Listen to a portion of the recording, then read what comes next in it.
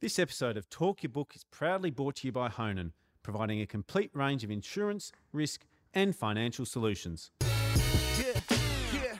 Fundies called me up, told me to take a look, but stay stubborn as bulls and talk their own book. Get the money, get the money, get the money. Well, Michael Goldberg, thanks very much for coming back on Talk Your Book. I know which stock and what topic we're going to talk about today, and I know it's in the gold space. Maybe you could start by telling us a little bit about gold and why you like that more broadly, and then we'll get into the stock-specific idea. For sure. Thanks, Chris. Thanks for having me back. It's always a pleasure. So from our perspective, I suppose our attraction to gold is that we see it as an insurance against crazy and instability. And there's certainly a lot of instability going on at the moment, that's for sure. I think what you'll find historically is that there's been two key drivers, or at least that's the way that it's explained, that drive gold prices. The first one is low interest rates, which is an interesting one to consider, and the other one being a low dollar. So both of them make sense intuitively. If you've got a low interest rate, then the alternative to gold traditionally for protection against inflation is inflation-adjusted bonds. The opportunity cost of investing in gold is not significant if the yields are paying very low amounts. Whereas if yields are quite high, then investors tend to hedge their bets against the market by taking those inflation-adjusted bonds. That makes some sense to me. The other one being the low cost of the dollar. It's a little bit more complicated because it also depends in which country you're investing in which country the mines are. But historically, if the US dollar has been weak, then the price of gold in US dollars has been higher. Now, I'm not sure that both of those factors are causative. My suspicion is that, in fact, those are just the effects of the underlying issues, uncertainty, volatility, and obviously all different sorts of market risks that we see. Now, there's a lot of things, there are a lot of macro activities going on at the moment that tend to suggest that we're going to see uncertainty for at least the foreseeable future. And of course, there's also a lot of government action going on right now that could potentially see inflation. I'm not sure in what degree we'll see inflation, but certainly inflation is something we're concerned about on the horizon. That could also potentially see the gold price going higher. Now, the issue with talking about gold directly as a commodity in terms of holding the actual underlying gold, physical gold, is that though we've had periods where we've got exceptional returns, from the end of Bretton Woods for the next 20 years, I think it was something like 36% per annum return owning gold, which is exceptional. But over the entire period from the 1970s until now, the average return, or the total return in US dollars at least, has been about 7.7%, which is pretty good. But you could have invested in the S&P 500, again, a US index, and you would have made 10%. And I understand that the difference between 7.7 and 10% might not sound like a lot, but when you annualize that and you compound that over the last 50 years, that makes quite a significant difference. So from our perspective, what we're looking to do is, instead of just buying physical gold, is we've looked to buy a basket of gold equities. Now, we're not keen to just buy every gold equity, because just like every other kind of stock in every other kind of sector, there are certain stocks within a sector that are attractive and there are certain stocks that are expensive. And so in general, we have looked to build a basket of about 10 different gold stocks within our broader portfolio that give us that hedge against the situation that we're really seeing right now, the uncertainty, the crazy, the risk. It's providing us with the insurance against the equity markets. And what stock do you want to speak about today? I thought we'd talk about Nova Minerals, which is a smaller cap stock. They've got a fully diluted market cap of probably around about $120 million. But what's interesting about them is that they've got a bit of a different approach to how they're mining their gold, which I'm keen to talk about. But if you'd like to talk more generally, the sorts of things that we tend to look for in gold companies are high-grade reserves, obviously, at low depth preferably. And that's not just for the sake of being high grade and low depth, but traditionally, at least, that tends to translate into lower cost of production. Now, as I mentioned, Nova has a bit of a different approach. So they're actually a low grade mine, but they have other ways that they get the low cost of production. You also like to find management who are aligned, who have aligned their interests with their investors. One of the challenges that we find with any kind of investing is that you want to be sure the management are going to do what's in your own best interests. And the best way to ensure that is to ensure that it's also in their own best interests. Of course, you'd like to find a safe jurisdiction. You've seen plenty of cases in the past with all sorts of different commodities where when a commodity becomes hot, a government might decide to take over a mine. You know, we've seen companies in different necks of the woods in different areas of the world where they've had to hire private security because they've just had people turning up in Jeeps with AK-47s, holding them to ransom and stealing their reserves. So you want to find places, you want to find companies with reserves in Australia or the Americas. Those are the two primary places where you've got, you know, that attractive jurisdiction. You want to find historical data. And historical data is an interesting one because everyone just assumes that historical data is good for identifying where the gold is. And that's obviously true, but, you know, especially for a small or a medium cap company, you know, knowing where the gold is not can be a massive help. You know, when drilling is so expensive, and it is so expensive, certainly for these smaller companies, knowing where you shouldn't waste your time is a massive help. So we're looking for companies that have historical reserves and drilling numbers. And whereabouts is Nova's deposit? Nova's deposit is in the middle of nowhere, Alaska, which brings me to my next point, which is access to infrastructure. So as I pointed, Alaska, it's the middle of nowhere where if the grizzly bears don't get you, the cold will. So Alaska's been very fortunate. There was a mine site already built there before they took control of the site in 2017. But what they've done is they've built up that camp. So normally what happens is, given the temperature and the environment in Alaska, you can really only work there for about 4 months a year. So Nova took the view that, you know, we've identified this wonderful reserve. We want to be as efficient as possible. So they actually built a campsite out there, which can house up to 30 people, which is more than enough at the moment. And so they are going full time, you know, the whole year, 365 days a year. The other thing they've got up there which is quite helpful, is they've actually got an airstrip. So they're able to bring in supplies whenever that might be necessary. So moving the actual campsite was quite a task. They ended up bringing some helicopters, which is quite an interesting video to watch. But on an ongoing basis, they've got that airstrip, so they're able to bring people and other sorts of supplies in as well. And then, of course, lastly, and this brings me to the point that I was mentioning before, is you want to make sure that you're paying the right sort of price for these companies. So just holistically, if you look at the bigger gold companies in the ASX, they all tend to trade at about 30 times price to earnings ratio. So 30 times price to earnings ratio, you've really got to ask yourself, fine, I like the idea of owning gold, but am I really comfortable? If gold doesn't go anywhere from here, am I really comfortable it taking me 30 years to make back a return on my investment? So I think probably there's been a lot of money flowing to these bigger companies, certainly over the last couple of years as gold has become more and more interesting. I think probably the opportunity in terms of getting a good value deal in the mega cap space is probably past, which is why we're looking to the mid cap and smaller cap areas. So it's an interesting structure with this business where management own a portion of the project themselves, and then 85% of it is owned by the listed entity. How do you get comfortable with that sort of a structure when you're looking at a small cap resource stock? Yeah, look, I mean, my view is it's an imperfect structure. I'd prefer that the entire mine was owned by the company that I own, but I appreciate that from a management perspective, they've backed this particular project. It's not like it's a company with several mines in several different areas. This is their one baby. This is their one project. So at the end of the day, management have exposure to the project of about 25% of the value of the listing, which is quite an investment for management to have in the company. And so I'm quite confident that despite the fact it's not a perfect structure, if you were to ask me from the onset, I'm confident and comfortable that management are fully aligned with our interests and are keen to get this mine up and running. And how much cash is currently in the bank, and how long do you see that being able to last?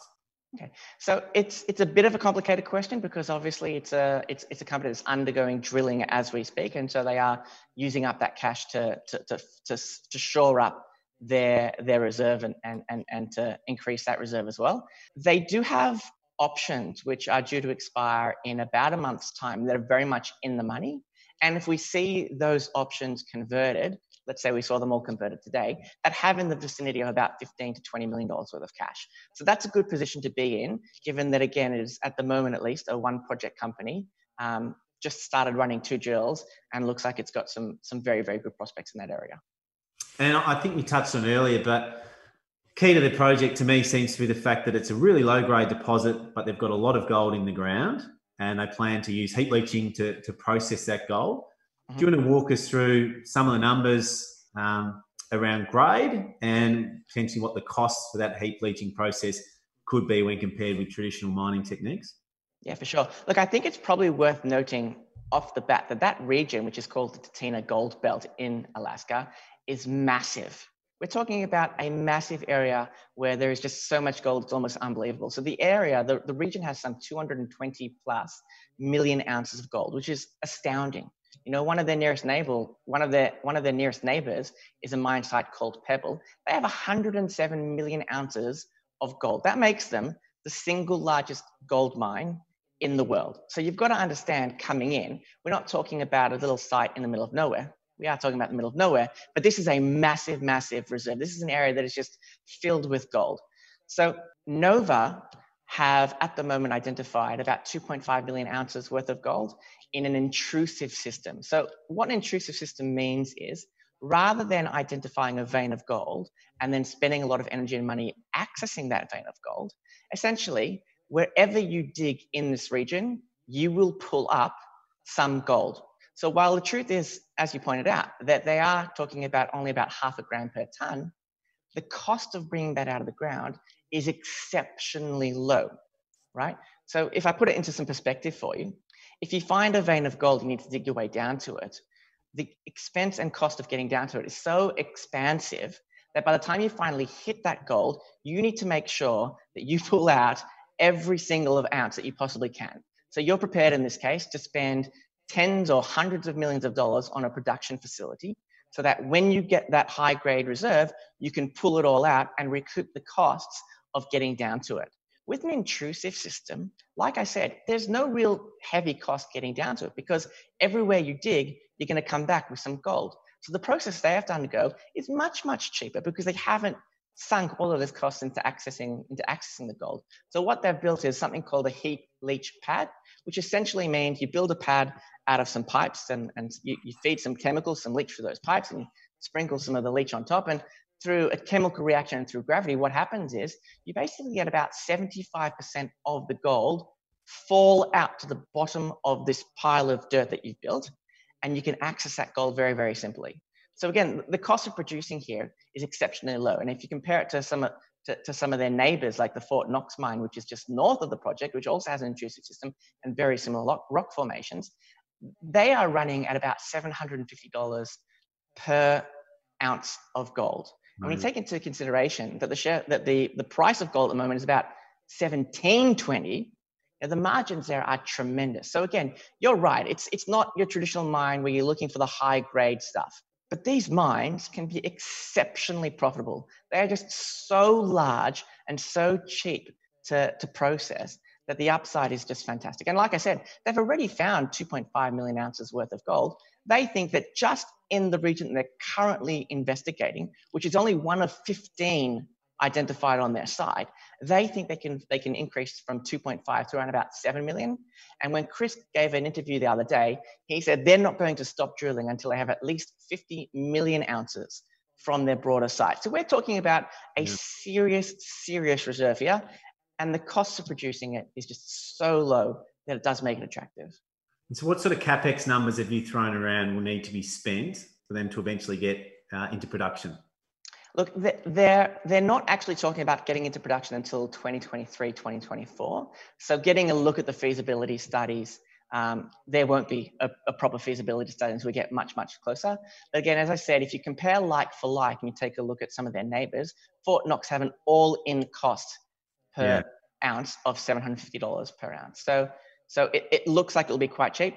The view I've taken is I've tried to get a sense of how much they're likely to process per year and get a sense of how long it's likely to take them to pay that back. So again, it's not quite a PE because they're not currently earnings, but I think it's comparable to a price to earnings ratio.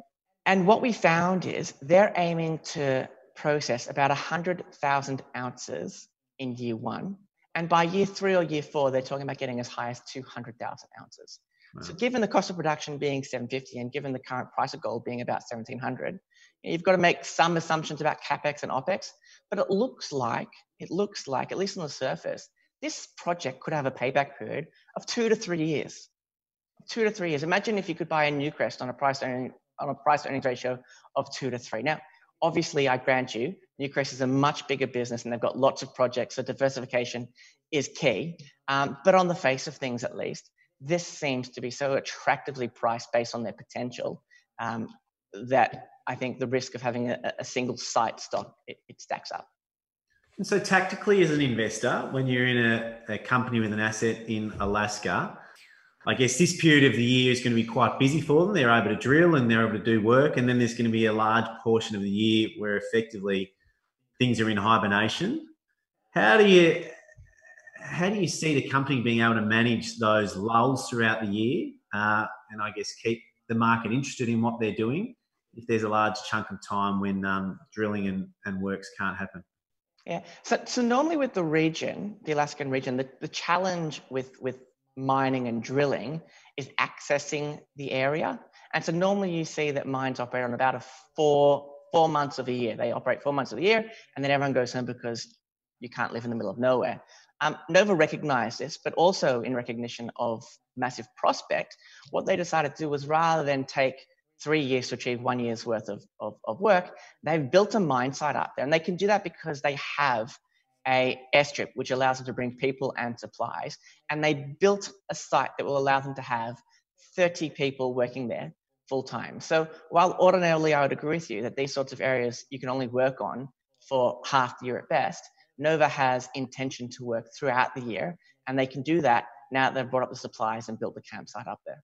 And so even the ability to drill, even when there's snow and stuff, they can still commit to all that? The actual Estelle project is on quite a massive space. It's on 220 odd square kilometers of land. And across that prospect, there are different sorts of regions. You've got mountainous regions, you've got valleys, you've got all sorts of different sorts of regions. The feedback that I've gotten is that while it may be true that some of the areas might get flooded or become inaccessible during certain times of the year, there is work that can be done on an ongoing basis. And so while perhaps they'll have to move away from their northern prospect, they could move to their central prospect or their southern prospect. And again, like I said, there's 15 separate identified regions where they've got historical drills or at least topographical information that suggests that there is gold under there. And between the different optionalities, there's plenty of things they can do throughout the year. Great. Well, I reckon it's one of the more interesting gold stories on the ASX. Seeing a company chasing that sort of many million ounces at this market cap is really interesting. So thanks very much for coming on and sharing the story. My pleasure, Chris. Thanks for having me. Thanks, mate. This episode of Talk Your Book was proudly brought to you by Honan, who go beyond a transactional insurance broker to deliver better outcomes for their clients. If you're enjoying Talk Your Book, make sure you subscribe to Chris Judd Invest.